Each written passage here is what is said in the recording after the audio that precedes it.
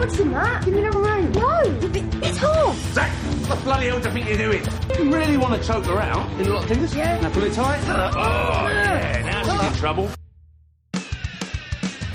Oh wait, I know you. You're from that weird family, aren't you? We're not weird. We don't like wrestling. How do you know if you've never been? Hello? My name is Hutch Morgan. I'm calling from WWE. We'd like both of you to come try out for us. It's all fake anyway, isn't it? Right, welcome everyone. This is episode 64 of the Comics in Motion podcast. I am Chris Phelps, and as always, my co-host and very good friend is Mr. Dave Horrocks. Hi, Chris, and hello to our listeners out there. Welcome to Comics in Motion. What we like to do here is we like to review movies and TV shows that are based on comic books. Myself, I'll be reviewing from the perspective of a long-time comic book reader. And I'll be reviewing from the TV and movie perspective. And what we also like to do is we also like to spoil the hell out of everything we review. So if you haven't watched our choice of the week, then we'd advise you to proceed with caution. And what we also love is when you can head over to Apple Podcasts or your podcast catcher of choice and drop us a 5-star review. This really helps us to grow the show and gets us out to other listeners. Now, Chris, we're just recording a few hours after the latest Endgame trailer. And I know it's a running theme, almost a running gag, isn't it? We talk about Endgame almost every show for the last couple of months or something. But have you managed to catch that? Dave, have I managed to catch it? I think I missed the initial release, which was about 1 o'clock UK time, and I was about 20 minutes behind because I saw a lot of our fellow comic Twitter accounts retweeting it and stuff. And I think I've watched it now about 6 times. I have definitely watched it, and it gets better every time I watch it. I cannot wait, Dave. It's good, isn't it? And again, I think you've done a brilliant job. I don't want to beat up on Dark Phoenix, but, you know, where they've given us the whole plot there. But again, they've not really told us a great deal, but just dropped in some little snippets, you know, meanwhile having a bit of a greatest hits album sort of approach to the trailer as well, because we got loads of clips from the earlier movies. So, yeah, I must admit, it did get little goosebumps there when I was watching it. Oh, it's brilliant. It was a brilliant. And there was a couple of things. If anyone's not watched the trailer, then I am going to spoil it slightly. So please bear with me. As you know, we spoil everything, don't we, Dave, when we do our reviews usually. So I'm going to do the same in this section. But yes, there's a couple of little nods there. We've got Thor's hammer, and we've also got Tony walking with all the current Avengers in these nice new shiny suits, Dave. Is it definite? It's definitely Tony. Yeah, there's a bit where you've got Thingy on his shoulder. So Rocket's, it looks to me like War Machine. Yeah, but when they're walking through the airport, wherever they're walking, and they've got their new suits is he on, there as well, is it? Tony's there, about literally the last still of them walking, and Tony's in the middle walking with them. Definitely, 100%, it's Iron Man. We know this is possibly going to be his last movie, isn't it? Yeah. So he didn't necessarily need to get back to Earth. I'm being a little bit, not facetious, what's the right word? I'm kind of... There's an element of doubt, isn't there? Yes. But I guess they have spoiled that a bit. But yeah, those suits look pretty cool. We saw those, didn't we, in a still in a picture? But they look pretty damn good, I think. The one thing I noticed, Dave, with the trailer, I don't know if you picked up on it, was they look like different times, because Captain America and obviously Black Widow, let me say it again, Captain America and Black Widow have got different haircuts. He's not got his beard, which I mentioned last week. They look slightly younger on them. So these clues there, which I'm pretty sure once we've watched the actual film will make sense. But at the moment, there's nothing, which is great. Exactly what you just said, Dave. I totally agree with. For once, we're not getting anything ruined, which I think is really good. I mean, we've seen a lot more Hawkeye in this one, haven't we? So we just got a little nod to him in that first trailer, but we get a few more flashes of him. And there was, I'm not sure if it's been confirmed, but there's, you know, he became a character called Ronin in the comics, which is a bit more like basically like a ninja kind of thing. You know, Ronin is a samurai without a master, isn't it? Yeah. So he took on this Ronin persona. And there was a young lady called Kate Bishop who took on the Hawkeye mantle. in the last few years. I think she came out, it was this decade, but it was the early part of it. It was like 2012-ish. And there's a little clip there, and he's teaching a young girl archery, isn't he? Yes. And I just wonder if we're maybe going to see Kate Bishop in this. Ah, right. Or unless she's the next phase, Dave. Yeah, that's could be, couldn't it? I mean, I mean, you said it last week, didn't you, with the Captain Marvel, with Rambo's daughter, didn't you? What's she called? Monica, was it? Monica Rambo. Monica Rambo, yeah. So maybe they're setting these characters up subtly as well. Yeah. And then obviously what happens. But yeah, good spot, Dave. Good spot. The next Avengers, the young ones. Teen Avengers. Teen Avengers, yeah. Could be anything, could it, really? But fantastic. And I think, again, April of 26th, it just can't come quick enough now. It's just, I'm just wishing it away, Dave. Yeah, I know. But we've got some things in between then and now, haven't we? We've got Hellboy to review, so I'm trying not to wish my life away, but yeah, I can't wait, to be honest. And how great was that little scene with Thor and Captain Marvel at the end there? It was brilliant. That was brilliant. And we saw the hammer again. Which I was like, here we go. You know, he wasn't the Stormbreaker, without a doubt. It's definitely his hammer. No, it's definitely Mjolnir. Yeah, definitely. So brilliant. Absolutely brilliant. So we'll see, Dave. And just, I mean, while we're on the Avengers and all around that space, so I did manage to catch a Kevin Smith video just online, and I hadn't realised that in Captain Marvel, in the Stan Lee cameo, it's actually Stan Lee's practicing his lines for a script, and it's the Mallrats movie. So Stan Lee, that was one of Stan's first real cameos, and one of his best cameos, because he's playing himself and he gets lots of lines, and, you know, he contributed to some of the writing for it as well. And, you know, this script that he's writing is the Mallrats script, which is Kevin Smith's movie. So, you know, he came out of it and he was quite emotional because he was good friends. He became good friends with Stan. Yeah, I thought, can you imagine that? Because he's only a kind of, he doesn't do big budget movies. He's not really, you wouldn't say he's an A-list film director. No. So it must be fantastic for him. Oh, brilliant. Yeah, really. I didn't see that. I didn't spot that at all with the cameo, but yeah, really good. I did see the Kevin Smith stuff online, but I wasn't aware of what it was. I'd never really read what it was. I just saw a few headlines. So yeah, it's nice that though as well, especially everything that's happened with us losing Stan as well this last year. Yeah, and I think, to be honest, we're going to have to review Mallrats at some point. It is one of my favourites to go back to be quite honest, and loads of geeky comic references in there, and so we'll do that at some point. Yeah, definitely. Now to pan over to a bit of DC, Dave, bit of DC news. It's the 80th anniversary this year of Batman, so in the cinemas, in the next couple of months, they're actually re-releasing the Christopher Nolan trilogy on IMAX. So I'm not sure. I mean, I think it was on IMAX. I think I watched it on IMAX when it first came out, and it was sensational. But yeah, so they're re-releasing that, which is pretty good news as well. So if you haven't seen it, you've got to go and see it on IMAX. Yeah, I mean, I'm trying to think. I think I watched Dark Knight and Dark Knight Rises on the cinema, not on IMAX. I think I caught Batman Begins on DVD, I think. So, yeah, I guess, are you going to go and see it on IMAX? Yeah, I probably will. I'm thinking maybe The Dark Knight Rises, because that, you know, as you know, it's my favourite. When were we, because we were going to review that in the next couple of months. So when is it coming out? I think it's April. And maybe I should have researched that, Dave, before we... Not to throw you under the bus there, but so soon. But okay, so maybe we should look into that, and then it would make sense, I think, if it was.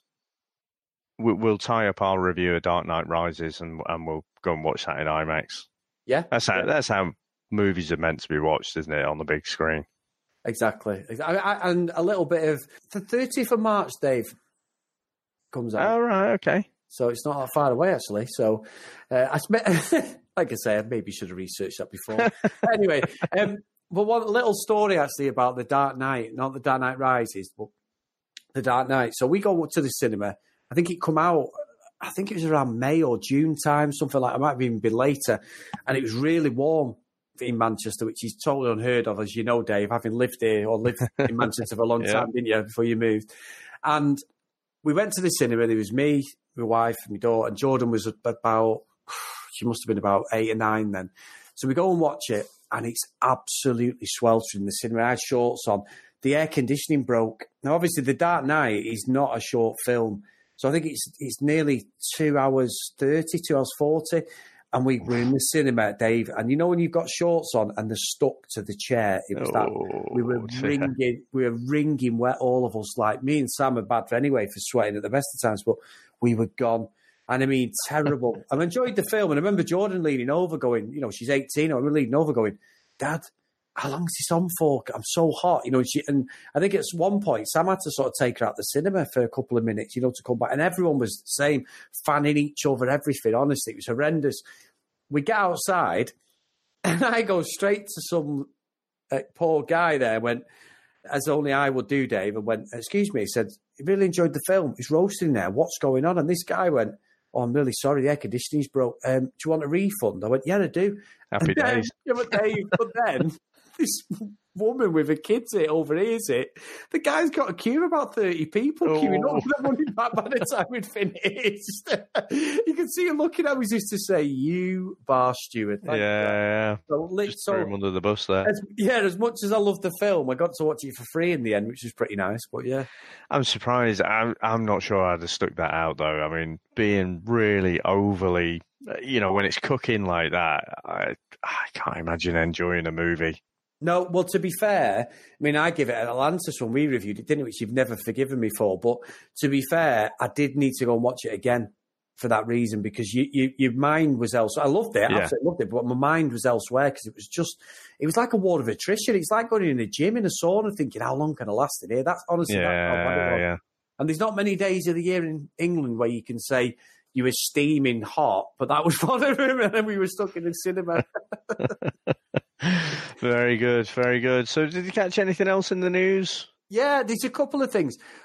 One of them, there is comics based on this, but it's an Aladdin trailer. Now, the second one was released this week. Now, the first one got absolutely panned because of this weird steroid-looking Aladdin Will Smith that came out of the lamp. It looked awful. I don't know whether you caught that, Dave. Yeah. It was really bad. But this new trailer looks really good. It's got like proper Will Smith in it. It's got a bit of his sort of music in there, a bit of this sort of R&B, a bit of rap music, but it's also got the Robin Williams fun factor to the character, which is what was totally missing in that first one. It looks awful, but this looks really interesting. It actually looks like something that could be quite fun to watch. Have you seen all the trailer at all, Dave?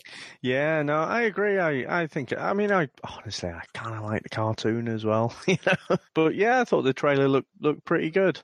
Yeah, he did. He looked pretty good. So that's going to be something we'll probably might be able to review this year, Dave, as well. And then also this one's more your domain, Dave, so you can tell me where it is. But there's a Marvel version of comics called What If, which is where the writers were allowed to go off script and sort of tell parallel universes and stuff like that. It might become relevant in Endgame because they actually have been some of the rumours, but they're actually bringing out a full animated series on this on the new streaming service Disney, which is pretty good.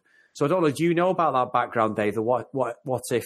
Yeah, so what If is like a whole series of comics, and what they usually do is they'll take one event in the comics and then they'll just explore a story of, well, it went this way in the comics. What if it went a different way? So a couple that come to mind, you know, that I remember from, well, that stick out in my mind at least are, you know, what if Spider-Man actually joined the Fantastic Four? And what if Wolverine actually killed the Hulk? So when Wolverine turned up in Hulk 181, well, what if he actually killed off the Hulk? And usually what happens is, you know, it goes off on this story and it ends up in a fairly unpleasant way because it kind of all bets are off. You know, in a normal mainstream comic, you have to kind of keep the characters alive, or if you kill them off, you know, you kind of know that they're going to come back eventually. Whereas in these what if stories, you know, quite often there's like a bit of a sinister end to them. But yeah, I'd be interested. Look, I'm going to watch it anyway. Yeah. I do like, you know, occasionally to dip into the what if, but they are kind of throwaway stories as well. But the nice thing about them is they do tend to be one shots, you know, so you don't have to read 30 comics to find out, you know, what happens in a story, and it's just a one-off comic usually. Yeah, no, that's quite good. That's interesting. It's a different dynamic as well, isn't it? Because a lot of fans like that difference and sort of built within the story of different characters, like the Hulk or Wolverine, like you say. So, no, that'd be an interesting one. A bit like what they did, I think, in some respects, Dave, with Logan in the film, because that was like, as they all say, it was a slightly different universe, wasn't it? To kill him actually off he's pretty unheard of, isn't it, for characters? We know Hugh Jackman and Falls, but no, I'd be interested to watch it. I will. I've enjoyed some of the animated stuff we reviewed as well. It's really got me back into it. As you know, I actually bought Hulk v Wolverine. I can see it from here now as we're doing this. Oh, so. Did you buy it? I don't think you told me that. Right. Don't worry, Dave. It was something like $1.99 off eBay, but I bought Hulk v Wolverine, Hulk v Thor. It's a double pack, so yeah. No, I've got it. I've watched it since, to be fair. Yeah, I do often go back to the Hulk v Wolverine, Hulk versus Wolverine one, to be honest. I think that's my favourite. Yeah, it is. It's really good. Now, Dave, this I wanted to bring up. It's not really comic book based at all. It's not comic book based, but everybody who listens to the podcast knows how much we love Ricky Gervais in The Office. Now, I must admit, I'm only halfway through the series at the moment. I think you've probably gone ahead of me, but how good is Afterlife on Netflix? I've absolutely loved it so far. Yeah, it is one of the better things I think I've seen. You know, again, not in our comic book world. You know, we both love The Office, love Ricky Gervais, all the stuff that he does, and yeah, I think it's more. Actually, it's more emotional than I thought it was going to be. It's really quite a hard-hitting subject, isn't it? Yes. So, I mean, if people haven't, not particularly spoiling what it's about, because this is all in the regular adverts, but essentially, you know, he's lost his wife to cancer, and he's suicidal. So, and he ended up he was going to top himself, and then ended up not doing, because he kind of looked at his dog. They'd had a dog together, and you know, so no one was going to be there to look after the dog. So that was what brought him back from the brink. But he decided for himself that he was going to live life on his terms. So he just says whatever he wants to anyone, you know, and so no social niceties to him at all. And it just creates some very, very funny scenes, but also, like I say, it quite often it'll go from 1 minute from being very funny to the next really being quite emotional. Yeah, and I'll be honest with you, Dave. You've just hit down there, but there's a lot of lump in the throat moments, isn't there? Like you sat there thinking, God, it's so clever, so good writing, and the way he portrays that character is fantastic. But I've got to say, and not spoiling it, the guy who's his brother-in-law is just a cross between David Brent and Stephen Merchant in Extras. Yeah. He's absolutely. He's not supposed to be funny, but he's a bumbling idiot funny, isn't he? And I've talked to it so much. And also, his partner in Extras, the Scottish girl in Extras, she's actually in this as well, which is nice to see as well. She's a carer, isn't she? Yeah. That's really good. But yeah, I won't say any more, but please, if you've got Netflix, please get on there and watch it, and just be open-minded on it, because it's such an emotional journey. It really is. Yeah, don't watch it with the kids, though.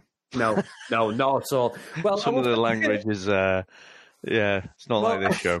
No, and also, I've got to say before we move on, is that you were right. Ryan Reynolds, when it comes to marketing of stuff, he's absolutely fantastic. We said it in our Deadpool review. He took on the marketing on his own. You know, whether it be turning up in the suit, you know, literally at a birthday party, to in the middle of an American football game, or whatever he is. His marketing, and viral marketing, was so clever for Deadpool because of the budget and that. Now, Ricky Gervais only released really one clip for this series, and it went completely viral, Dave. You know which one I'm talking about. And he goes past a school, and I'm not going to say it properly, but the school kids giving him abuse about him being in fact, I won't say what his kid's saying, but basically the kid's giving him some abuse.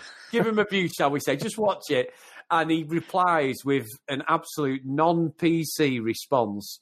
And it's so funny, and everyone was retweeting it. It was all over Facebook. I've never seen a negative comment. And the one thing I've picked up on this one, Dave, is I've seen a lot of comments on Ricky Gervais's personal Twitter account and the Facebook Netflix account saying, I don't like Ricky Gervais at all, but this was absolutely sensational. I absolutely loved it. So I think that's what you've got to take.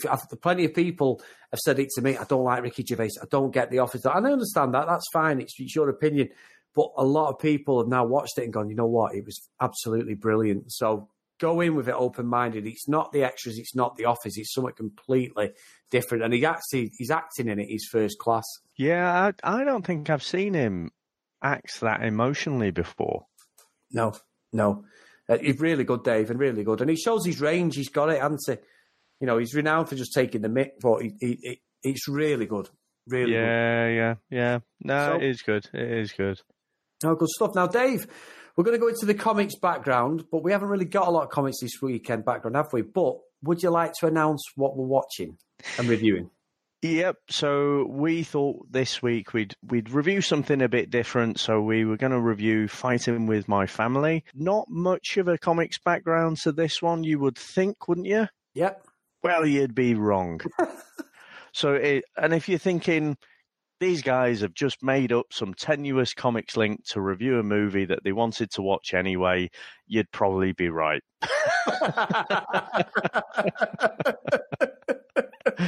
So, for those of you that don't know, this movie is all about the female wrestling character, Paige. I will call her a character because it's not a real name, is it? But there is actually, I mean, there's tons of wrestling comics out there, but Boom Studios actually came out with a wrestling title called WWE back in 2017, and in issue 14 they focused on basically the women's revolution, and it focuses on a lot of the pioneer kind of female wrestlers that were coming through.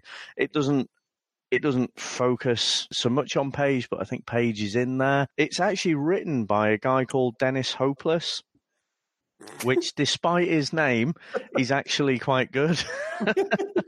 What a name.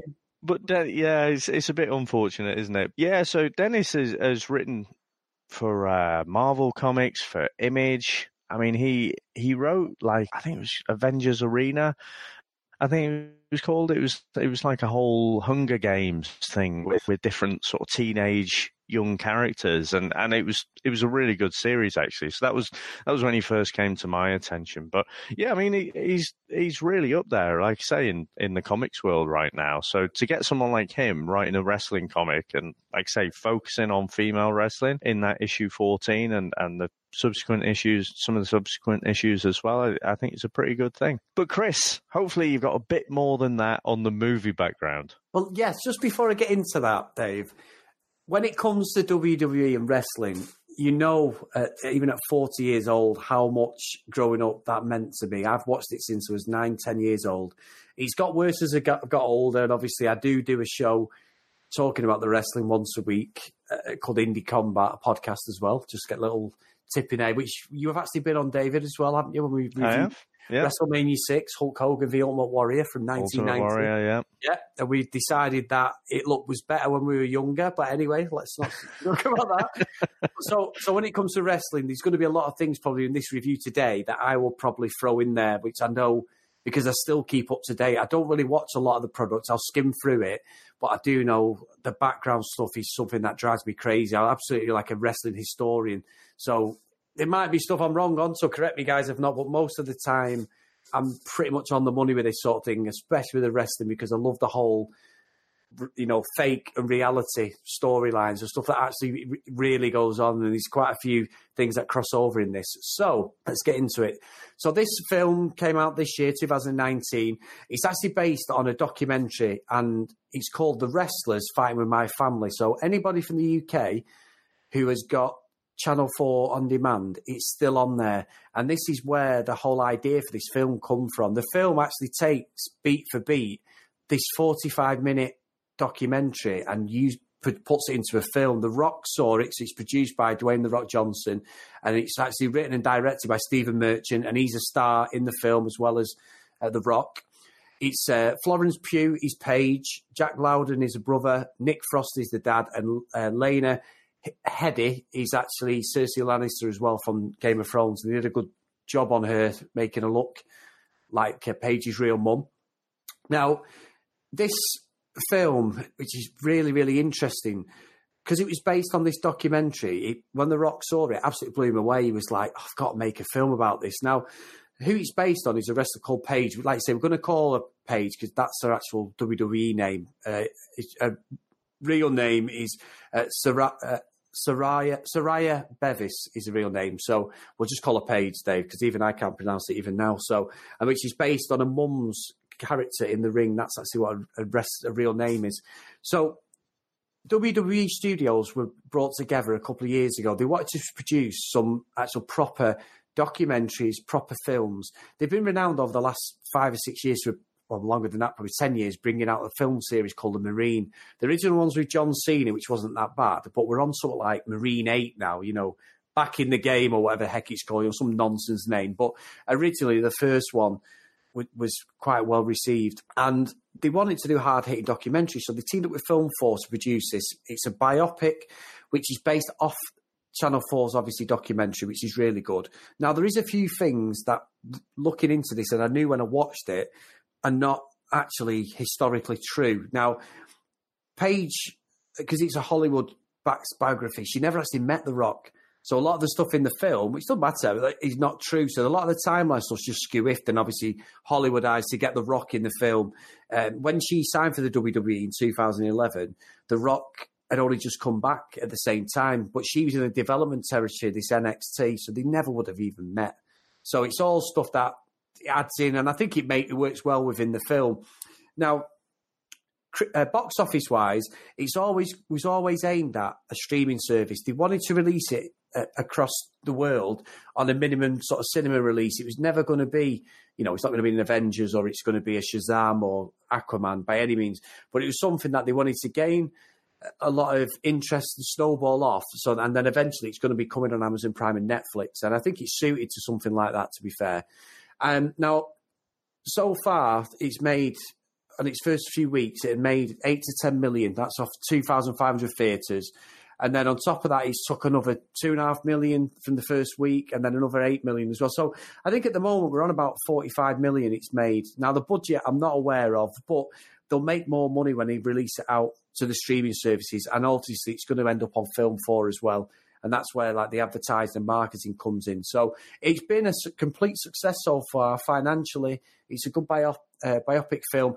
What it'll also end up on, Dave, is the WWE Network. And this is one of the reasons that they've done these sort of films, because the WWE Network's very much like Netflix. I've been a subscriber for on and off for a couple of years now. And what you can do is you can watch the old matches. So if you really wanted to watch WrestleMania 6 again, Dave, and that's a whole event, you can get on there. So they have a lot of documentaries, backstage stuff, some real stuff, not the fabricated stuff that we got when we were younger. Like if you bought a WWE magazine, it'd be like, how's Hulk Hogan going to, defeat The Undertaker?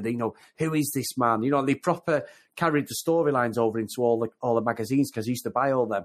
Then I would buy the behind-the-scenes magazines. That was the real stuff that was going on. So this is where you learn about all this stuff. So it has been a complete success. So it's going to be on a lot of streaming services by the end of this year, this film. So if you don't get to see it in the cinema, then I would advise you to go and watch it on one of them services I've mentioned. Now, critically, which I think is absolutely going to love this, Dave, critically, this is actually the highest rated film on Rotten Tomatoes we've reviewed. Now, really? Yes, honestly, no matter what we've reviewed and our personal opinions, and we know Avengers, Infinity War, stuff like that, at the moment, of 156 reviews, it's at 91% on Rotten Tomatoes. And it's got an average user review of 7.29 out of 10. On Metacritic, it's at 68 out of 100. That's based on 38 reviews. And then my favourite, the old audience poll by Cinema Score, it's at an A-, which is an A+ to F scale, which I mention every week. And then on PostTrack, which is another review site, it's at 83% with a 57% definite recommended rewatch with people. So it's a very, very good score. And I found that fact, obviously it's different reviewers reviewing this, Dave. They may be all wrestling fans, as you know, the comic book fans review the Marvel stuff and DC, but I just found that really interesting for what it is. It's a biopic Hollywood feel-good film, really. But Paige, everything about this film is good, and I would advise, because it was the first thing we did after we watched it, me and Sam, is we came straight home and watched the documentary on her. And if you watch the documentary, Dave, you'll be blown away about how many beats are taken from the documentary in the actual film. It's uncanny, honestly. And I genuinely would say that to anybody who's listening to watch that. If you can't get it and you're over in the US or other parts of the country, I have seen that it's available on Vimeo. And I think there's a few parts on YouTube where it's broken down. So it's not all one 45-minute documentary, but it's in 3 or 4 parts of like 15-minute slots. So get on there, guys. I definitely recommend you watch it because it'll add a bit of meat to the bones to what we're going to review today. Yeah, so I mean, I was just looking. It looks like the budget was 11 million. Yeah. According to Wikipedia. So how accurate that is, I don't know. But what did you say it's made at the minute? About 45. 45. It's not bad. Not a bad return at all for a low budget movie. Yeah, and also, like I said, the streaming services, Dave, it's going to go crackers on them. It's going to it'll just take over all of them because it will be one of them films. You'll see it on normal domestic TV in a couple of years as well. So I think that's where, with this sort of thing, they play it differently, don't they, with the marketing and stuff. And obviously having The Rock in it adds a level anyway, doesn't it? Because he's actually the highest paid actor in Hollywood. So just having him in there. And it's actually his Seven Bucks production company. And 7 Bucks is all he had in his pocket when he moves to the WWE and he wants to change his life. So he always remembers that. Because he always be a very grounded, humble guy, The Rock. So he always wanted to do something with the 7 Bucks he had in his pocket, and that's what this is. So all these documentaries and films he brings out are all based on 7 Bucks Productions. Ah, very good. Very good. Bit of insightful information there. Yeah, probably useless information, but insightful. Yeah, well, no, it's like anything like that, isn't it? You sort of don't know where does that come from, 7 Bucks, like. Yeah. Yeah, clever, because it's actually his ex-wife as well. He runs a company with him, which you wouldn't think that they'd get on, but they actually get on really well. So he's Danny Garcia's his wife. And it is a woman, Dave, but yeah. Yeah. I don't know why, I was just thinking Danny DeVito. I'm sure that wouldn't. That would be twins all over. That'd be twins too, wouldn't it? Now, that is a good film. That's a stupid film, that, but yeah, really good. Very good. So are we ready to go for the review, Dave? Yeah, let's go for it.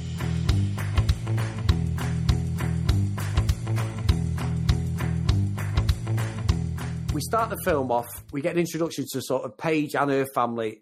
It flashes up, it's like, it's the year 2000. And what we get Paige's brother, who's called Zach Beavers. He's watching the WWF then, or the WWE, and he's actually the King of the Ring, which is usually an event that's on around June time. And then his sister comes in, Saraya, who's Paige. She comes in and actually takes the remote off him and she puts on Charmed. Now, you keep seeing Charmed at the start, but Charmed is actually where she gets the name from, because her favourite character in Charmed is called Paige.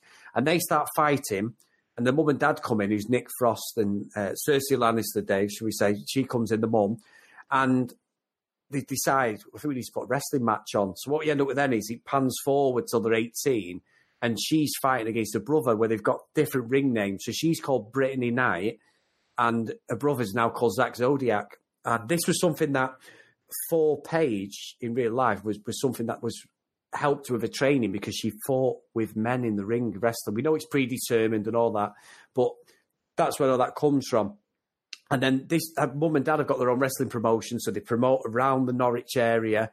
Rick and Julia are a mum, and great performances. And when you see her parents in real life, they're pretty much not far off how they look. But they're actually struggling financially. So what happens is, after one of the events, you get Rick and Julia in their sort of, it looks like they're in Blackpool, to be honest, in their sort of camper van, clapped out transit. and they ring up the WWE. Now, the guy they ring is a guy called Hutch Morgan, who's played by Vince Vaughn. Now, a bit of meat on this one, Dave, is Hutch Morgan is a fictional character completely. He's not anybody in the WWE, but I think he's based on, and this is just me spitballing, a guy called Bill DeMott, who's actually called, this is true, Dave, his wrestling name was Hugh Rection. That was his name, Hugh Rection. I'm not joking. Years ago. But Bill DeMott. Is his second name George or something? I don't know. It's a terrible name, but Bill. Hugh G. Yeah, I don't know. It's horrendous. But this Hutch Morgan's based on Bill DeMott. Now, I think they would have probably used a Bill DeMott character, but he got actually fired from the WWE a couple of years ago for bullying and the way he treated the characters. Now, you get this with his character a bit later on, and I think that's where they've used artistic license. So they've generalised maybe a couple of trainers, but I think it's based on this Bill DeMott because there's loads of controversy about him. You know, really bad, Dave. You know, we all know wrestling is a predetermined sort of stage performance and fake and stuff, but it was quite serious what he did. So I think that's who his character is. So they contact his office, and basically it's like, you know, no answer. And then eventually they agreed to do a tryout. Now, this is quite a common thing in this. So Paige and Zach go, and they go to this tryout before SmackDown at the O2 Arena. And come to the end of it, they're at the arena. Now, again, this, Dave, is an absolute made-up section. They bump into The Rock. Now, The Rock completely starts talking to him. And I knew he was setting him up. As a wrestling fan, I knew he was going to do this. It doesn't matter, you know, because he'll say to something like he says, he goes, "What's your name?" And he goes, "Say what's your name?" And he goes into a full Rock promo. And The Rock's one of the best ever wrestling promoters, Dave. That's why he ended up films and that. He's so good. And he's like saying to her, like, you know, "You're so white, you look like a witch, you look like you've come out of Harry Potter," and all this. And he just ends up totally throwing him. And then at the end of it, they're like blown away. And I love the fact that Zach's got this weird suit on, and he's got the suit with like the drain pipe pants where he's got white socks on because they're too short. But the Rock's giving him a bit of inspiration. So they do this tryout, and obviously Zach's a good wrestler, but he doesn't get taken on. And the only person that does get taken on is Paige by Vince Vaughn's character Hutch. And basically, we then get, for the first part of the film, we get this tug of war and jealousy with Zach, because he was the one who's been wrestling since he was 10 years old. She didn't get into it till she was a teenager. And he's just so jealous of what's going on. And it's like a bit of a tit-for-tat thing, isn't it, with the start of him? And I know I've summarised quite a lot there, Dave, but what did you think of like the start of the film and the introduction? You're an old wrestling fan from years ago, but not knowing any of the background of these characters. Well, just old in general. Well, yeah, I mean, I think I still think of it as the WWF. So yeah, when it was that in the kind of mid 80s, and you had, like, say, the Hulk Hogan, the Ultimate Warrior, I think the Undertaker was starting to come into it. You know, I think I sort of dropped out of it a bit then, and because I don't want to use the word fake, but because it's predetermined, that is a better word. But so is gymnastics and what have you. You know, this is what I guess I thought to myself years later, but it's still damn impressive what they do there. So that's, you know, I do have a lot of respect for what they do. But I think, so thoughts from the initial, this kind of first act, I think I wasn't really sure going into it what to expect. I think I was expecting to see a lot more of The Rock. I didn't know it was going to be focused on Paige. So that was a surprise, but it was kind of nice. I found it all quite charming. I thought the way they set up the family, obviously, you know, they haven't got much money. They're going around in this beat-up old van. I like the way that they seem to be taking on these young kids and, you know, like giving them wrestling lessons and stuff. I can't imagine that brings in much money, but it seemed to be, you know, something they were doing for the community. And yeah, it was pretty impressive when when Dwayne Johnson turns into The Rock, and he goes from his normal conversational style, and then he turns on that wrestling, and gives him a good sledging, and calls them Harry Potter rejects and stuff. It's really, really good, and I kind of liked her brother as well, like Zach. I liked his character because, again, he didn't have a huge wrestling frame, but I liked it. He had a bit of cockiness about him, and when they were doing the tryouts, I liked his line. He turned around to he swore or something, and then he said, "Oh, I shouldn't swear in the presence of ladies," and then turns around to one of the other wrestlers with the the longer hair, the more kind of 80s style. He says, "Sorry." I tell you what was funny, Dave, at the start was Stephen Merchant, because Zach has got his girlfriend pregnant, and Stephen Merchant is his girlfriend's dad and the mum, and they're so straight-laced, aren't they? And they're like saying, "Don't say this, don't say that." And when they get the call for the tryout, they're saying about it being fake, aren't they? And Nick Frost character, the dad, and I know this was in the trailers, Rick, he looks suddenly across the table, he goes, "Well, it's all fake," and he goes, "I beg your pardon?" And everything they try and be normal, don't they? Obviously living in this squalid, rancid house with there's no home. They're not house proud or anything, because obviously they can't afford to be, because they're living, day by day in this business.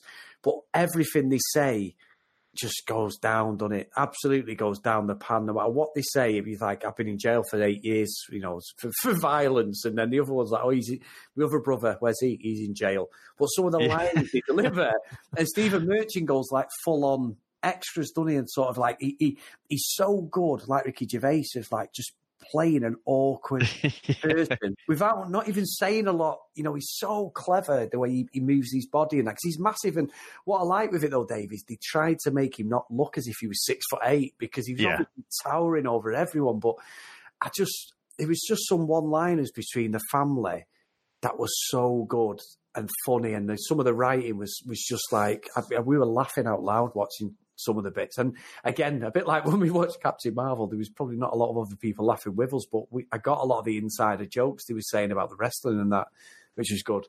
Yeah, and I liked... he's brilliant, Stephen Merchant, isn't he? Have you ever seen Hello Ladies? No. I think there was a series, but I saw the movie, and he plays this, he plays Stephen Merchant basically, just constantly trying to pick up ladies. So, he'll awkwardly, with his massive Peter Crouch length frame, wander over to a group of ladies and like, "Hello, ladies." It's just, and he's just, do you remember in The Office when, what is it? David Brent is going on about his big googly eyes and stuff. Yeah. Yeah, he's just a very funny guy, isn't he, in a very understated way. But I tell you, I don't know, again, one of the things, do you know anything about this? I mean, is there this whole underground wrestling circuit in Norwich? What's the score there? Yeah, there is. Yeah, honestly. Is there? There is, yeah. It's so true. That's what I'm saying about watching the documentary. So a lot of the independent wrestling, and this isn't just in the UK, in America as well, there's a lot of these shows. So this wrestling, they actually created, the mum and dad, Rick and Julie. They were obviously wrestlers themselves. And I think the dad actually wrestled with Big Daddy in that as well, Dave. So we're talking like, late 70s, early 80s, when he was still telly. I think he was a bit of a jobber, which a jobber is basically what they were saying about Zach as the film was on. He's not someone who's going to be a star. He's going to be someone who just gets beat up. So, you're a kid, you might watch Ultimate Warrior run to the ring and he'd be some no-mark you've never even heard of. Yeah. And he'd just decimate him in like a minute. See, and the guy would be like out of shape. Just like some guy who's come out of a shop somewhere or something, just put some wrestling tag like that. So the dad wasn't that big, and the mum was. The mum was a really, really respected wrestler, Dave. Really, and in the documentary, which obviously I'm going to, I will keep nodding back to it. You can see her mum was a really good wrestler, and he was more like an enforcer, and obviously he was a thug as well in real life for a long part of his adult life. But there is an underground scene, so they'll end up at like Butlins, Dave, Pontins. When I've seen the wrestling at the Butlins and that, and it's these sort of characters because the UK wrestling is not getting big. It's getting big now, but it wasn't ever big. They always had to go to America. So you had like the British Bulldog and Dynamite Kid went over there. Lord Stephen Regal, he's from Blackpool. He had to go over to America. He's still there now. He's one of the WWE's top writers and performance coaches, Paige. Whereas now, WWE, this NXT, which is where Paige ends up in America, they've actually got a UK base now. So it's going to build, and it's building properly. But most of it, Dave, it's so right. It's literally, that's what it is. And there's actually, and to ruin the documentary, but there's a scene in the documentary where, you know, the brother who's in prison in this, who comes out, they're called, they actually, Zach and him create a tag team called the Football Hooligans, right? Or the Hooligans. And they just look like the proper EDL, Doc Martens, cut-off jeans, skinhead, the full bomber jacket with the braces on, Dave. You know, the proper braces and the white vest. But they've actually got them all round the ring, screaming at it like it's real. These proper, like, they don't look, you know, they're definitely in some white right-wing group, Dave. Definitely. You've got to watch it. But this is where it's for the audience. They're not really like that. It's for the audience. It's a character. But people buy into it. You know, like Hulk Hogan, say your prayer, you know, eat your vitamins, say your prayers, and all that stuff. You know, I mean, who the hell would believe that 30 years later, a guy's dressing up as an Undertaker and like rising from the dead out of a coffin every time there's a match on and stuff? It's just, it's escape from reality, you know. Yeah. But there is a world there, Dave, because what they do, and they do it, and obviously they actually do it in the film, is they all fight each other. So you've got mum and dad who are a tag team fighting against the son and daughter. Yeah. So there is an underground scene. They are genuinely, and they're still going now. I think the dad's about 65 now, and he's still wrestling and doing what he is. So, yeah, honestly, there is. It's a strange world, Dave, a really bizarre world, but there is money in it if you can get the right thing. I don't think they're making a lot of money, as you can see, but there is something there with the right audience, which is just bizarre. Even for me as a wrestling fan, it's bizarre. I think one of the scenes that was quite funny as well. Obviously, the dad, he's on the phone, he's doing a bit of haggling, trying to set up a match. One of his clients there, Union Jack, you know, and sort of saying, "Will you, you know, take a punch to the face and then take a bowling ball to the, you know, to the crown jewels kind of thing?" It's like, yeah, okay, you know, go ahead, do it. Yeah. And I guess it was a bit of an eye-opener for me that, again, in that underground circuit, you know, they do really have to take some punishment. Yes, they do, Dave. I mean, especially now, what you've got is, well, in the last 10 years or so, you've got this thing, well, no, actually, no, probably the last 20 years. The indie scene, Dave, it's either totally ridiculous. Now, I've sent you videos of some of the most nonsense wrestling stuff. Like, there's one in the WWE, a guy, he was an Italian guy called Santino, right, Morello, and basically he used to put a sock on his hand, like Mick Foley, Mankind, and it's like it was a snake. And some guy, this is in a WWE ring from a couple of years ago, Dave, some guy at the side, he's about to do his finishing move, which is when he puts a sock down the throat and like chokes him out. Some guy's at the side playing a flute and charms the sock snake in his hand. But obviously it's his hand. It is like a snake. I've got to send it you. It's nonsense, but it charms it. But the way he does it, it's so ridiculous. You're sort of laughing, going, "This is just stupid." But he's like, his hand then starts choking him, you know, and all this. It's just nonsense. But there's one, right, babe, there's one in Japan where literally they do a crotch thrust. Do not touch them, and it knocks the other team over and stuff. You know, like these evangelists where you see him, don't you, doing these stupid things where they'll put the hand on like one guy and about 40 people fall down behind him. Yeah. It's like that. Real ridiculous. I mean, there was one I sent you, and obviously we can't say it on the show with the women, and it was utterly unbelievable, the move that she did. But the shock factor, so they'll have like barbed wire matches, Dave, fire matches, they'll have they'll have it all. Like you see in the film, he has a drawing pin match with somebody's act. Yeah. Zodiac was later on, and that is genuinely stuff that happens. So they end up like loads of them have been injured, like they're thrown through tables and everything. And like you say, even though it's choreographed stunt work, really, it still hurts. They still get injured. So it's bizarre, but there is, and I've gone off on a tangent, but there's a proper underground scene, especially around Norwich as well.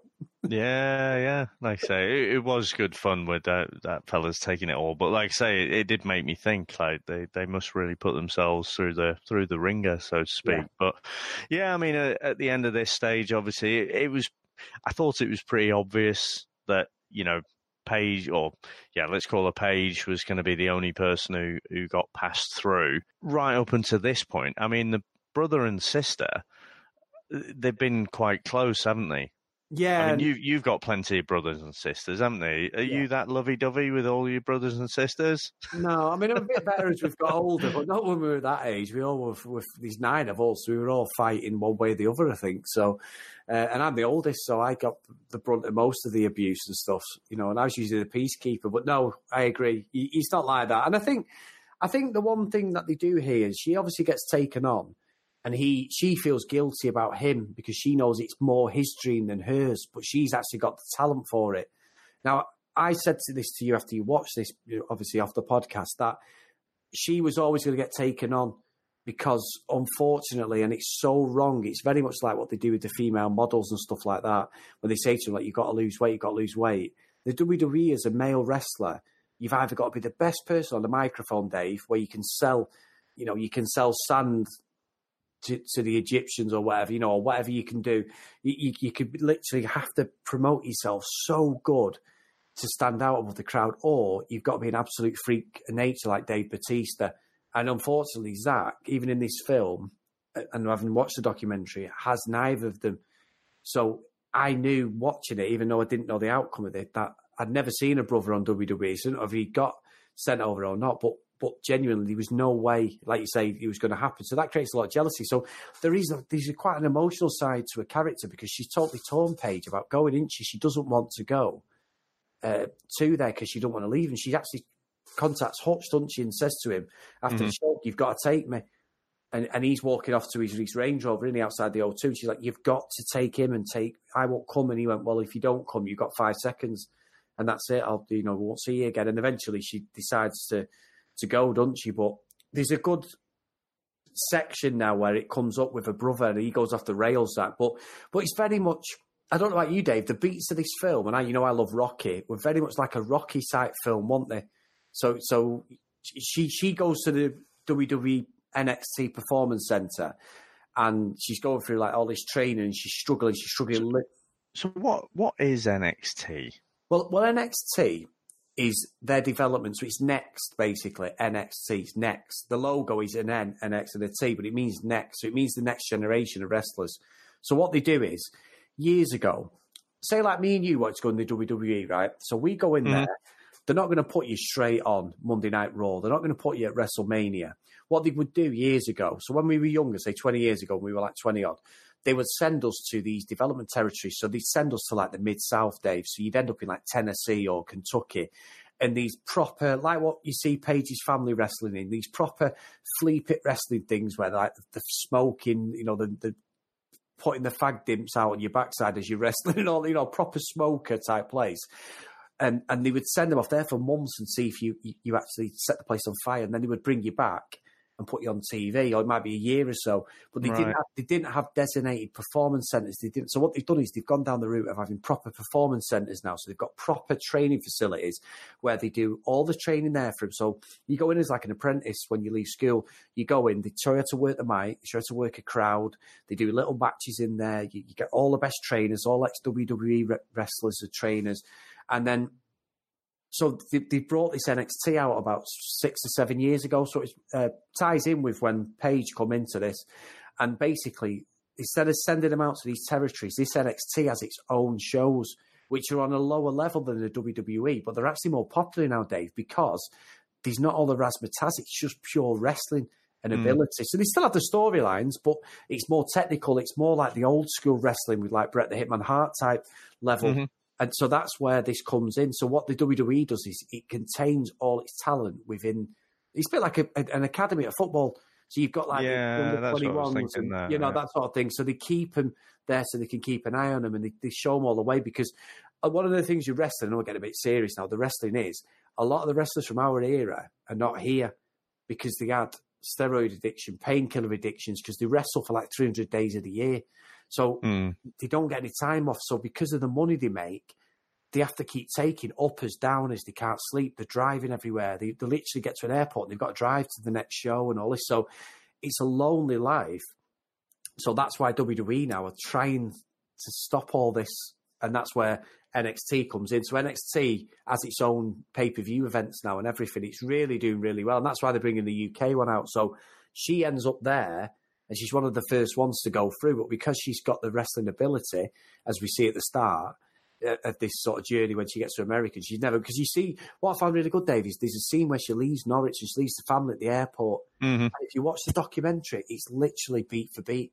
Absolute double beat for beat. You won't believe it.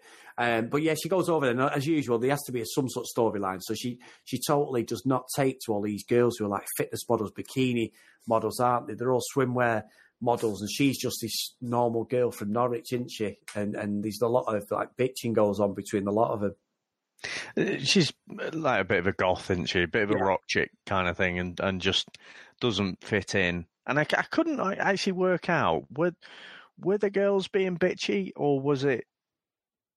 Because you never actually heard them bitching, I don't think. Was it just her who felt like she was being bitched about? Yeah, and I think as it comes up to later on, you're right. I think what all that happened was they were just a couple of times they're looking at her. They might have been in awe of her, to be honest, Dave, because she could actually wrestle. Because what you get in this world is a lot of them don't know how to wrestle. Now, she's come from a wrestling background where she wrestled for years. Her family are into wrestlers. The girl in this film who she has a few beefs with and gives her a few elbows, doesn't she? And Paige gives her what she called a receipt, which is a wrestling term, which basically means she actually proper hits her. She open hand slaps her. Is a girl called Eva Marie, who's actually... Eva Marie is a fitness model who didn't have a clue about wrestling, Dave, but because of her looks, they promoted her, but the fans hated her. So I think even though a lot of these girls in this film, like Jerry Lynn is the main one who she's up against, who's the girl who gives her the slaps and the elbows, she's actually based on real people. So it's weird because some people are real and others are just like a fabrication of maybe two or three people. But yeah, she does. She really struggles when she goes over there. And even with the training, she thinks she's fit, doesn't she? But she's not that fit. I mean, she basically, calls them out for being models, but... And definitely you get a Rocky feel when it's the sprinting along the beach, don't you? You just needed a bit of Hearts on Fire music running there. But, she gets whooped, really. Yes, the others are a lot fitter and seemingly tougher. She might be a better technical wrestler, but, as far as the story's concerned, they're fitter and stronger at the start. Yeah, and it shows her doing like a Skype call, done it to her family, and her brother Zach is just having none of it. He's just gone off the rails. He's drinking. He's had his baby. You can see he's not even bothered about his kid. As his kid's born, he's got the baby in his arms, and he's just got a total vacant look. So I think that builds up really well, and I think they play a story through this where Zach is her other sides of the coin. Like we talk about the Batman and Joker being two sides of the same coin. It's basically that Paige doesn't feel as if she can, and very much like you said, like the Rocky situation, like Rocky 3 really in some respects. Some of the beats with this is she doesn't feel she's putting everything into it because she's not getting the support she thought she wanted because she feels guilty about Zach. So it's really good, and I think what you just said is a very good point because I never thought of it like that.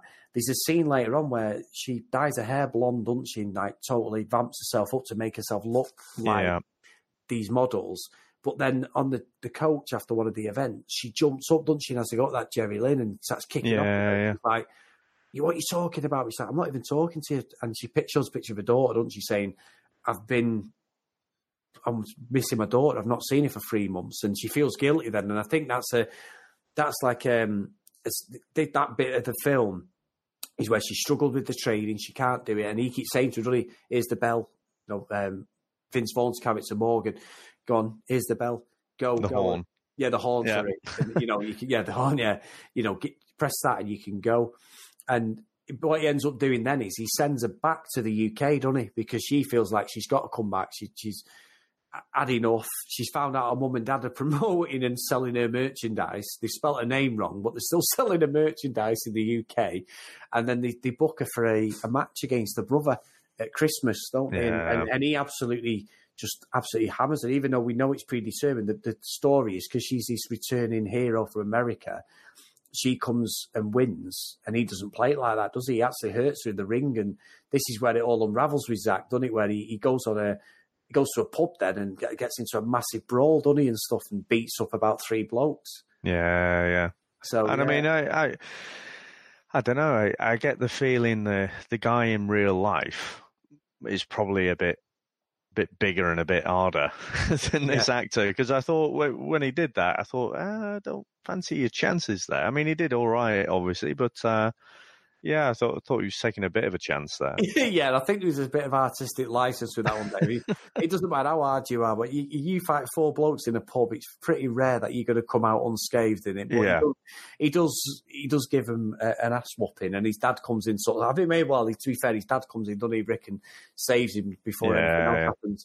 And this is where it all unravels with her. And what I found interesting, David, with the settings of a house and that is, knowing that she lived in Norwich and knowing, I'd not watched the documentary when I watched the film, but knowing that the size of the house, I love the way for the film they made a bedroom look absolutely huge, proper American-sized bedroom. And I'm thinking, there's no way Norwich they're going to be the size of that room because everyone fits in there. But she ends up coming back and they're saying to her about her hair, aren't they? Like, why, basically saying to her, you're not being yourself. And we have a bit of a come together between her and Zach, don't they? And her and Zach sort of make it up, and she decides to come back. Very much, all we needed was the Rocky music day, him and Apollo on the beach in Rocky 3 when he decides he's going to race him again and stuff. It was beat for beat a Rocky story, really, redemption, I think.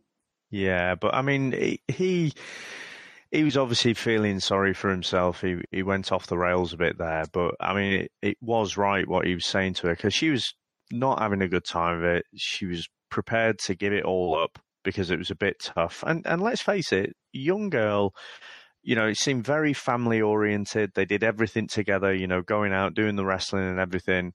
And then suddenly you're out there on your own in a land that you don't understand really. You don't have many friends. There's no support structure around you. So it's very, very hard. But, he's saying, well, if it's your dream, why are you throwing it all away? Well, a good point. Yeah, and he's right, isn't he? Because he wants that more than anything, and he felt so upset with her, as if to say, "You're ruining everything that I wanted. You've got everything I wanted, and you don't care." Yeah, I think that's what she needed. She needed that sort of acceptance and sort of clarification from him that he was supported. He was just disappointed with himself, and I think that's why the whole thing. But now, one of the things in real life for this, Dave, this whole section where she goes back. Is Zach actually, now they make it out like Zach is this downbeat sort of loser and he's level, he's been in Norwich helping these kids, he's never going to make it. But actually, he does actually go and wrestle in WWE later on, and he actually does it. It's only a tryout match against the Big Show, the big giant who's like 7 foot, and there's about 3 of them fighting. But he gives a good account of himself. Right. But you can see in this match, and again, I'm going back to the documentary, it's in the documentary, you can see in this match, Dave, he's just so small compared to the Big Show, who's like 7 foot, he's about 400-pound monster. Yeah. I mean, most people are going to be small against him, don't get me wrong, but I think he's only about 6 foot. I mean, they're saying in the film he was 6'4", he was never 6'4" in real life, but in the film they were saying he was that big and all this, but really, really interesting character. And I think what they did with the film, he says one thing in the documentary saying, I wish I was her. Sometimes I just wish I was Saraya or Paige. And that's where this whole jealousy angle come in with the film. And I found it so interesting how they actually made that whole thing into a story. I'd love to know what his thoughts are now, watching it, if he admitted that was true or whether he was happy with the actual outcome. Because they've not interviewed the family at all, I don't think. She's been to all the premieres page and stuff and all like the showcase of it, but I've not read anything what the actual family think of it. So, because they painted me quite a poor picture, don't they, for most of the film? Yeah, that whole middle section, really, he comes across a bit of a tool, doesn't he? Yeah, and it's a shame. I mean, it's a shame. If it was true, then that's fine, no problem. But it seemed for him, he had a brother. Think of it in real life, he hasn't got anything to gain out of this. It just makes him look really sort of jealous and vindictive, doesn't it? I know he redeems himself, but it still must be hard for him to watch it and go, was I really like that? Or is it, or why have you done that or whatever? It's strange. He must have had the okay from the family, but really, really strange thing because he doesn't gain anything out of that at all. Yeah, I mean, there's that realization from him as well, from the brother who comes out of jail, isn't there? Yeah. So they're out there jogging, and the older brother, they're going on about making it and whatever, and the older brother says, Soraya or Paige, she'll be fine because I wouldn't have because I didn't have you. So he was saying to Zach, you're a contributor to her success. I thought it was a really nice short line, a very nice, concise way of saying that. Yeah, I do. And I think as well, Dave, the film as a whole, it's so well put together in it. The setting of it being in Norwich and then in the US and the way they flick across, I thought it was a great film. I thought it's a really good feel factor film, isn't it? And there's a genuine story behind her character as well, and the family. And the family are actually quite likeable as well. Yeah. But I mean, she ends up, she takes this bit of advice, and then she goes back, and then she trains harder, and then as she's getting better, she's also developing a better relationship with some of her fellow female wrestlers. She's geeing them on as well. So that's definitely where it's feeling a bit more rocky, isn't it? You need the rocky music at this point. Yeah, the proper montages come on at this point. But again, I think as well, Dave, this is quite real to what actually happened with her. So there's going to be a little bit like she was actually wrestling for a long time at NXT before she got this big WWE break. But I wanted to ask you about that because you couldn't really get a sense of time, could you? So in between her coming back, because it seemed like she'd gone home for Christmas or something, or summer break, whatever. And then, she came back, she worked harder, and then kind of got a big break. But I wondered in real life, how long was that? It was at least a year to 18 months before because what she ended up being is, in the way they depict it in the film is, she goes to NXT, she cuts her teeth to keep her on.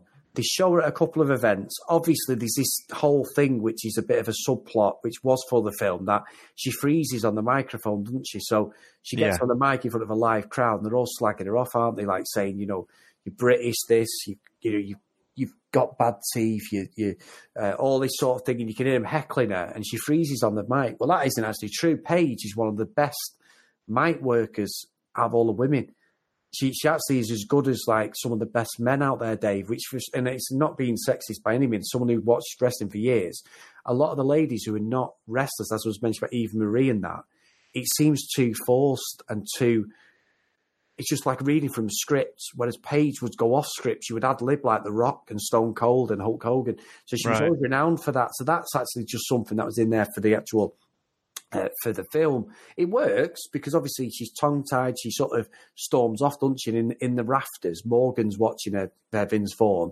So you sort of think she's not going to make it. But she ends up being the NXT champion, the women's champion. She's actually their champion for quite a long time. This whole thing, there's no timeline to it. You are correct, but it's over about 18 months. But in the film, it's literally over the space of a couple of months, really. It's a bit like a fairy tale story, isn't it, the way they depict it in the film? It's literally rags to riches within 6 months or something, but it is simply not that. She even failed to try out for the WWE. The one that she passed, she actually failed one before that. She'd gone before the year before, okay. But they don't show that in the film. Which is not, I'm not slagging the film off by any means, because it's just the storytelling. But me being the sort of wrestling historian, I went in the back then looking at what's reality and what's not. Like, she ends up basically going to WrestleMania 30, and Morgan says to her, Paige, can you come with me? So she's there with the girls, isn't she, and the lads, and they're all like watching what's going on with WrestleMania 30. Now, this was filmed at WrestleMania 30. The Rock was actually there because he was there with Hulk Hogan and Stone Cold at the start of WrestleMania 30. They came out and cheered the crowd up. They didn't fight, they just cheered the crowd up and all that. And then he says, someone wants to see you. So she ends up in his sort of suite, doesn't she? And the Rock comes in. Mm-hmm. That's when you get the thing where he rings the dad, doesn't he? He does the, if you smell what the Rock is cooking, and the dad goes, yeah, okay. And then puts the phone down, and it's really funny. Nick Frost is really funny because he's like, okay, Mr. Rock, I love you and all this because... Yeah, I love that. I love you. I love you too. Yeah, because he puts the phone on, she rings him back, I'm so sorry. Now, Dave, that was totally fabricated. That none of that was even true in real life. And it's not to mess up on the film, but that was all just purely to get the Rock in the film. And he says to her, you're on Raw tomorrow night fighting against AJ Lee. Now, AJ Lee was the champ for a long time, and that was all true. But she actually went into it, Paige, as the NXT champion against the WWE champion. So She was a champion, not on the level of AJ Lee, but she was a renowned, respected. She was the trailblazer. And that comic that you actually use in the comic background is the reason that we sort of picked it out, was because Paige was like the sort of figurehead for this women's revival, where for years, we're going proper like political now, for years they were just known as divas. So they were all about the TNA, and everyone knows what TNA means. That's all they were, Dave. No, they were, Dave. It's wrong. It's totally sexist. You watch the Attitude Era, which is the best era of wrestling, all the women were just treated like strippers and stuff like that. They were just totally, degraded all the way through. They would wrestle, but it'd be like bra and panties match, mud wrestling match, chocolate wrestling match, and all this sort of thing. And she came in as an actual bona fide wrestler. With another girl called Natalia, who's Bret the Hitman Hart's niece. And she was a little bit before Paige, but they come in as genuine wrestlers with proper credentials, background. They'd actually trained in wrestling. So it was a big figurehead in now. They changed it from the WWE Divas Championship to the WWE Women's Championship.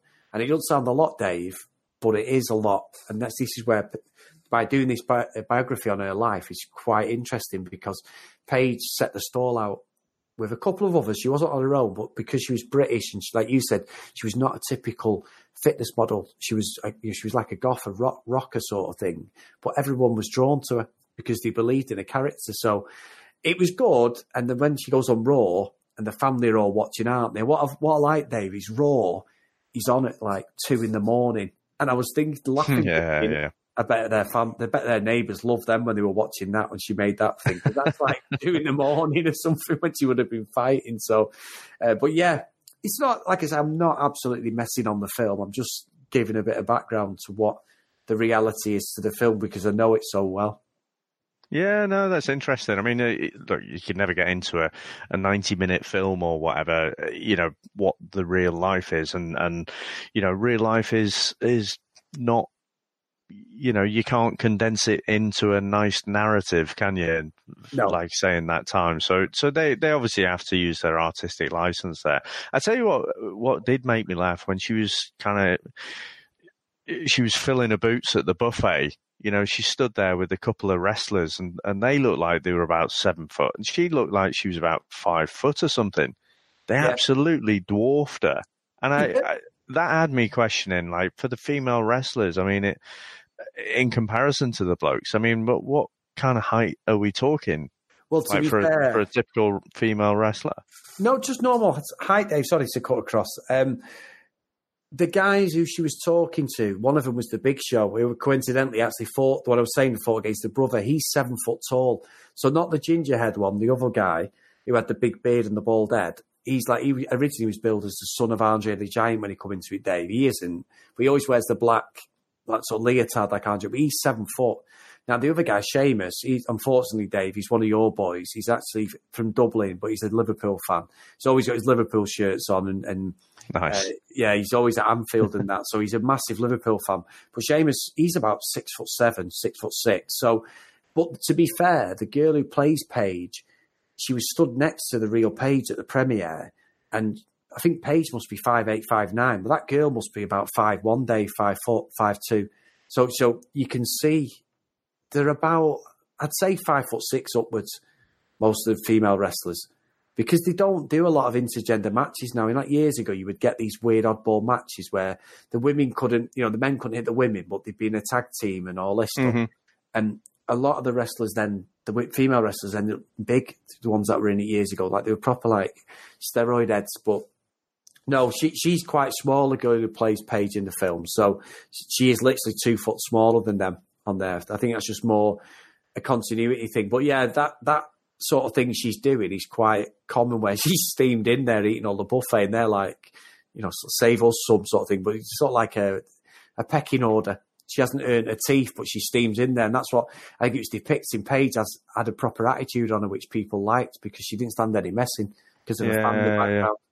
So, yeah. But, yeah, so I'd say about 5-6 upwards, Dave. Very good. Very good. So, yeah, I think that's at the end of it. Now, obviously, at the end of the film, when the credits roll, she wins the title, wins it all. There's a big, montage, but they actually... Just before we get into the credits, actually, I guess what I was a bit surprised about, I mean, the match seemed to be over pretty quickly, and she I guess I thought that was going to be, again, thinking back to the Rocky template, the boxing matches do last for quite a few minutes, don't they? Whereas this seemed to be over really quickly. And, she finishes off with a rousing speech there about being the outsider, and if you feel like the outsider, again, it was a well-written speech, I thought. I don't know how real of any of that stuff is. But yeah, it all seemed to happen pretty quickly, making a debut in the WWE, getting straight in there with a title shot. It just all seemed to be over before it started. Yeah, I must admit, you are right. It was quite quick at the end, almost rushed like. But the speech is true at the end. That's pretty much like for like. And what they did was they filmed it after a Raw had been on. So they made the crowd stay in and said, we're filming this match. Now, don't forget, when I've watched wrestling stuff, and we know in this film, they don't hide the fact that it's predetermined, the matches with the brother and all that stuff. But when they actually have somebody trying to wrestle in a film and make it look real, that's why they don't last very long. Like, you had Mickey Rourke in The Wrestler. I don't know if you've ever seen that. Yeah, I've seen it. Great film. That's a proper throwback to the fact that the wrestlers from our era were all like ex-bodybuilders whose bodies just give up on them because they were on that many painkillers and they were trying to chase that dream all the time. And it's difficult because obviously when you watch a film, the fake fighting, but also when you're doing a wrestling biopic, it's hard to make fake fighting look fake when they're actually not even wrestlers, they're actually actors. So, you know what I mean? Does that make sense? So you've got two things going on at once. It's not just a case of doing a choreographed fight. You're choreographing wrestling, which isn't real anyway. So that's why and she probably hasn't got the technical ability to do a proper match. I know what you mean. You mean like a proper Rocky backwards and forwards. She's on her way out. But I think because, for me, I was happy with that because knowing it's already predetermined, I don't buy into it, even though I like the film, when there's these sort of, oh my God, he's just broke her back and all this stuff. It's all, that they haven't, other than the bit when he actually fought her when she come back from Christmas and he wrecked her in Norwich. There was some realism because what they call it is, she lets him do the moves, but they call him, they wrestle stiff. So when they wrestle stiff, it means that they'll punch him properly. And they punch him stiff. That, like what she was saying about giving them receipts in the film where she slaps him. They wrestle stiff, so they'll get stiff punches, which means they actually punch him properly. And basically when they're telling him off, and I think that's what they were saying with him. But obviously I know that being a wrestling fan, but I was happy with it because you didn't get the excitement of it, but also I don't think I could have bought into a 10-minute back and forth match because it's already predetermined, if that makes sense. Yeah.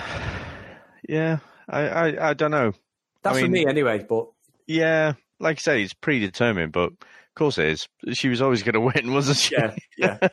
Whether it was the real life or not. I mean, I guess, I'll say that. I mean, Rocky didn't win, did he? No, not all the time. He didn't in the first one, did he? So that first one, and that was, the groundbreaking one, really, wasn't it? Yeah. He lost it. he lost on the decision, didn't he? Split decision. He was kind of that glorious loser, wasn't he? Yeah, it was the majority draw, so the champ gets the belt, doesn't he? He didn't actually lose as such, but he didn't win. And then, obviously, he got beat by Clubber Lang as well in Rocky III. Mr. T beat him. Oh yeah, but he won back in the same movie. But I mean, at this final act, at the last thing, you know, I was expecting that Page would win, but like I say, thinking back to the first Rocky, at the end, you know, end of the movie, he hasn't won. So yeah, maybe it could have gone the other way. No. Hey, Dave, I'm not saying I'm right or you're wrong. Whatever. I understand that it is a bit quick. The whole timeline of her getting into the sort of turning her life around and the training round. But, you know, at the end I thought was nice because we get the credits rolling and we actually get to see parts of the documentary which are used in the film. And it's uncanny, some of the things, because a family are just, you know, you couldn't even imagine they even function as a family the way they are, because they're volatile, don't they, in the wrestling, and a dad and a mum and everything. And yeah, I enjoyed this. I enjoyed Dad's the whole there thing. with the Arsenal shirt on. Yeah, unbelievable. Well, he's got that on a few times, and the son has as well. Because you think they'd be Norwich fans, wouldn't you? But the brother's got an Arsenal fan on an Arsenal shirt as well. The old Bergkamp ones from years ago. But, Right. No, really good. So, do you want to go into the review scores, Dave? Yeah, let's go for it.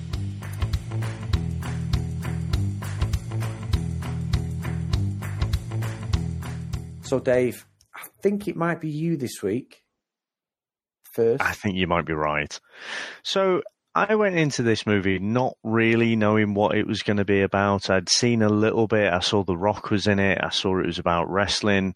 So it was a bit of a surprise to me about how it's centered around, you know, Paige and the whole this women's revolution within the WWE. So that was quite a nice surprise, actually. I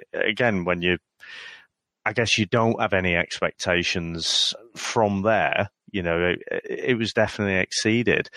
I thought the story was well written. I thought, you know, you've got Stephen Merchant at the helm, so it's going to be a certain level of quality straight off the bat.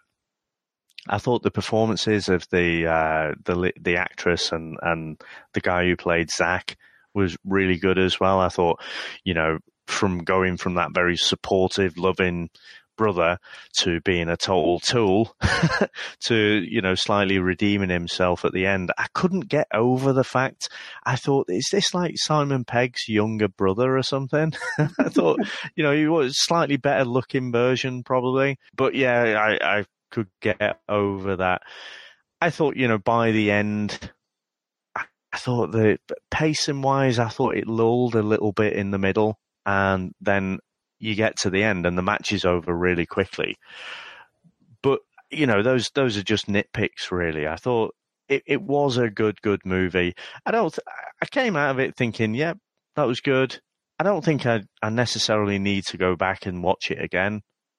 Maybe if it's on, you know, maybe if I've had a few too many sherries on a Saturday night and I'm lying on the sofa on a Sunday afternoon and it's on, I might watch it. But so it was good, but not great for me. So I'm going to send it to Atlantis. Good stuff. Chris, how about yourself?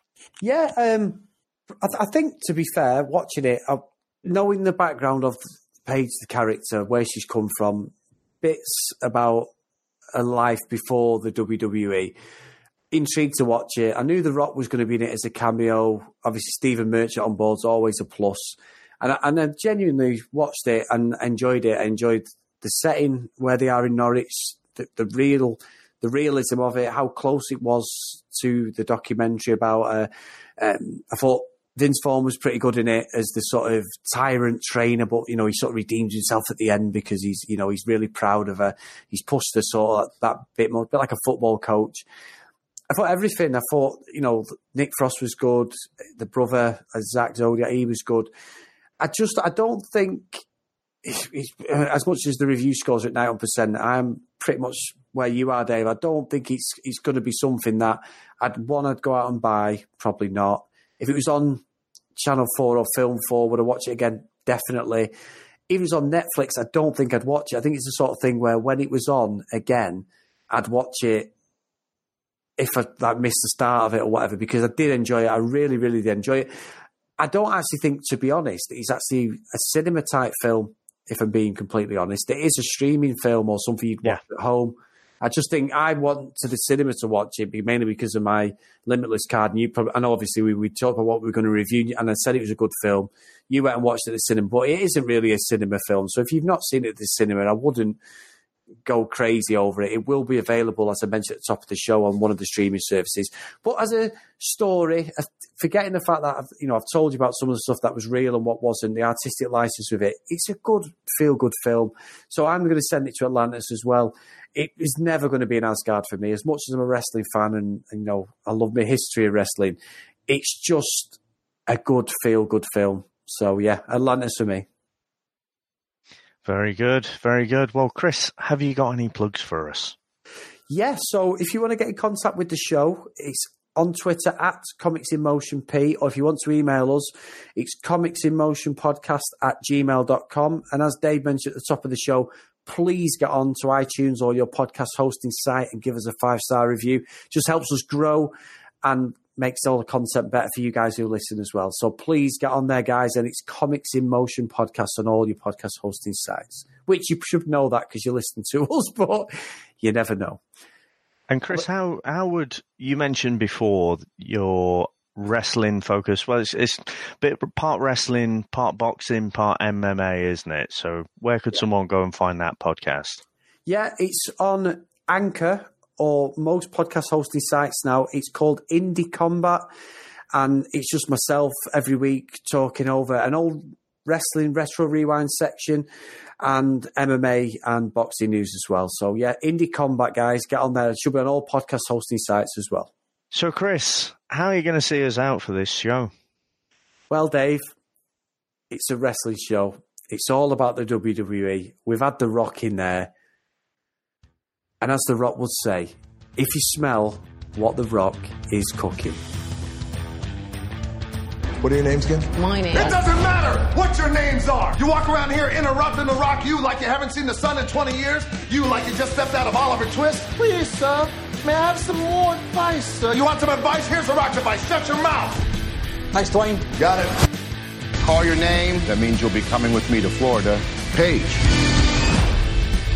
Thank you all very much. What? It's Dwayne Johnson. How are you? Prove it. If you smell what The Rock is cooking. Yeah, and I'm Vin Diesel, mate.